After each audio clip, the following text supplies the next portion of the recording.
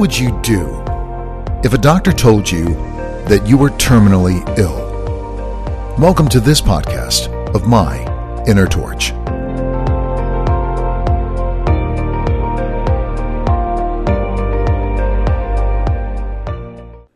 So granted, that's a kind of a weird way to tease this particular podcast, talking about terminal illness. But I was thinking the other day that some of our relationships, some of them, not all of them, but again, one of the reasons you're listening to this podcast is chances are your relationship with your suspected cluster B is dysfunctional, dysregulated, and disordered. So what would you do if you went to the doctor and the doctor said you're terminally ill? Well, I think our knee-jerk reaction might be, how can we save ourselves? How can we perhaps postpone dying? All of us, or most of us, fear death.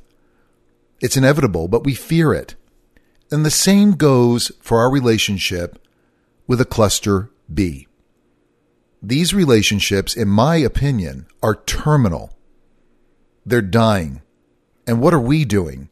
Well, we're taking onus for the abuse. Essentially, we are basically excusing the cluster B for their abusive behavior. We're taking it on ourselves. We're taking the fault.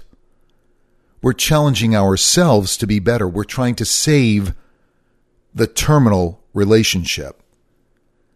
So if I had to describe my relationship with my wife of over 21 years, who I suspect is a cluster B, I would have to say that the relationship is terminal. It's dying. And it has been dying since day one, because it's not really based on a true loving relationship. It's based on mutual need. Her need to be validated and taken care of, and my need to try to fix her. So you can see it's a symbiotic relationship in and of itself. And I wanted to share with you some words of Kaylee York, which resonated with me the other day. And she writes, "Thank you for rejecting me. Thank you for bailing on me. Thank you for not caring. Thank you for not being there when I needed you. Thank you for ghosting me. Thank you for not making an effort. Thank you for not treating me right.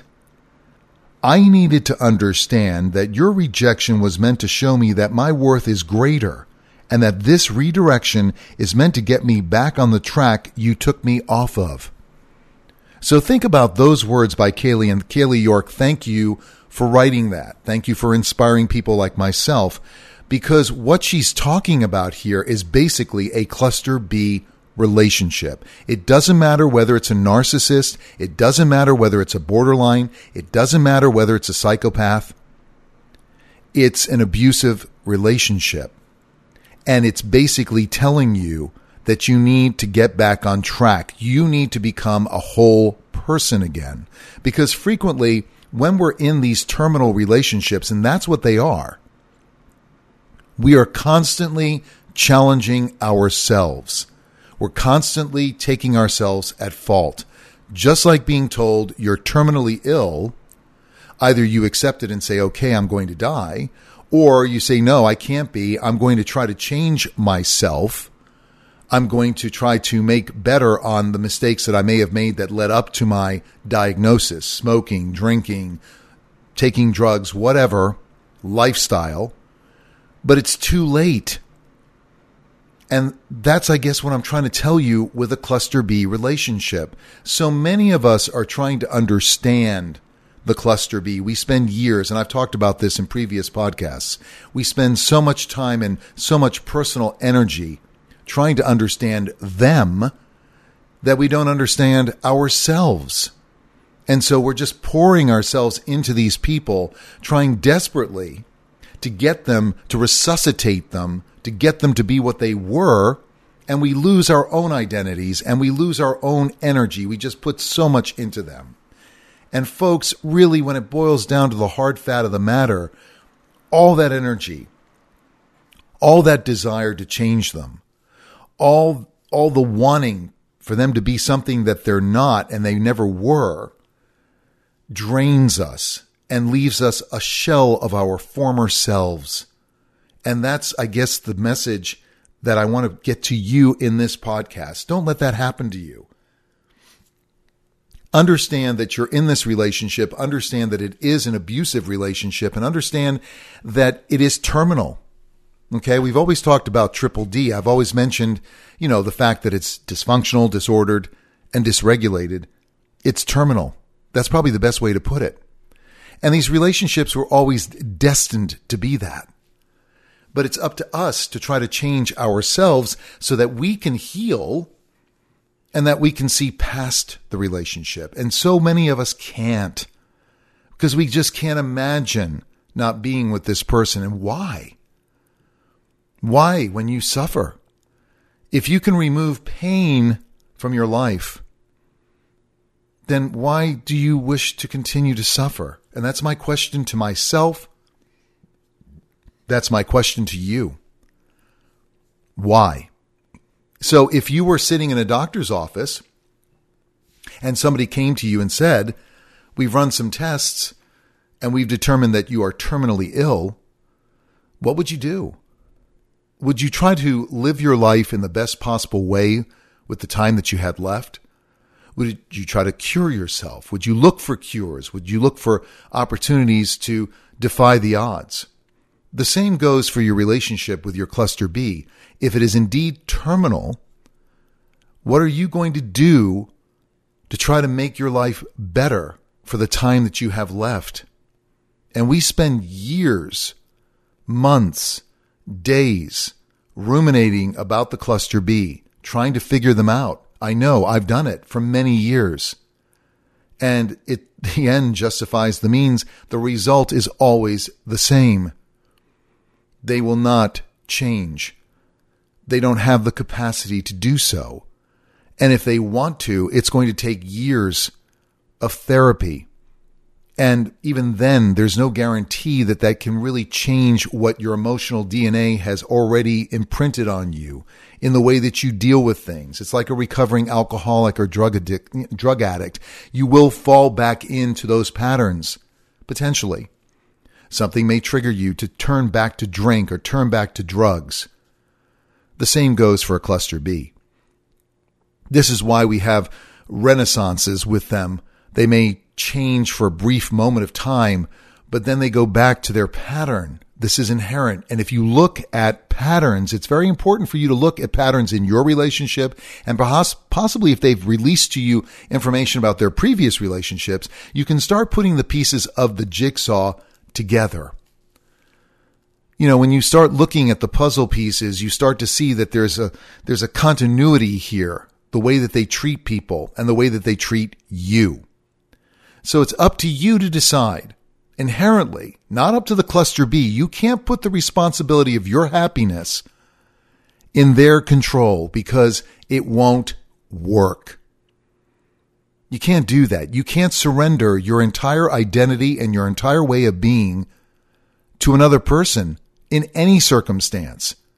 That's giving them a tremendous amount of control. And you shouldn't do that. myinnertorch@gmail.com. I always enjoy hearing from you. And I also appreciate your review on whichever podcast platform you happen to be listening to My Inner Torch on. So please, if you do get a moment, help spread the word, help increase the listenership and the movement of people in a positive direction. Because there is power in knowledge, there is power in fellowship and liturgy, so to speak, and all of us getting together and understanding our circumstance and sharing our experiences. I encourage you to read as much material as you can, not to be an armchair psychoanalyst, but maybe to understand them a little bit better and understand yourself and how you interact with them. That is very enlightening if you can do that. I would recommend it highly. But think about it. Is your relationship terminal? Do you see any healing? And if you don't, and you've lost your faith in this relationship, then basically let's go back to those words of Kaylee that she writes so well. Thank you for rejecting me. Thank you for bailing on me. Thank you for not caring. Thank you for not being there when I needed you. Thank you for ghosting me. Thank you for not making the effort. Thank you for not treating me right. You know, you need to understand those things. This is rejection.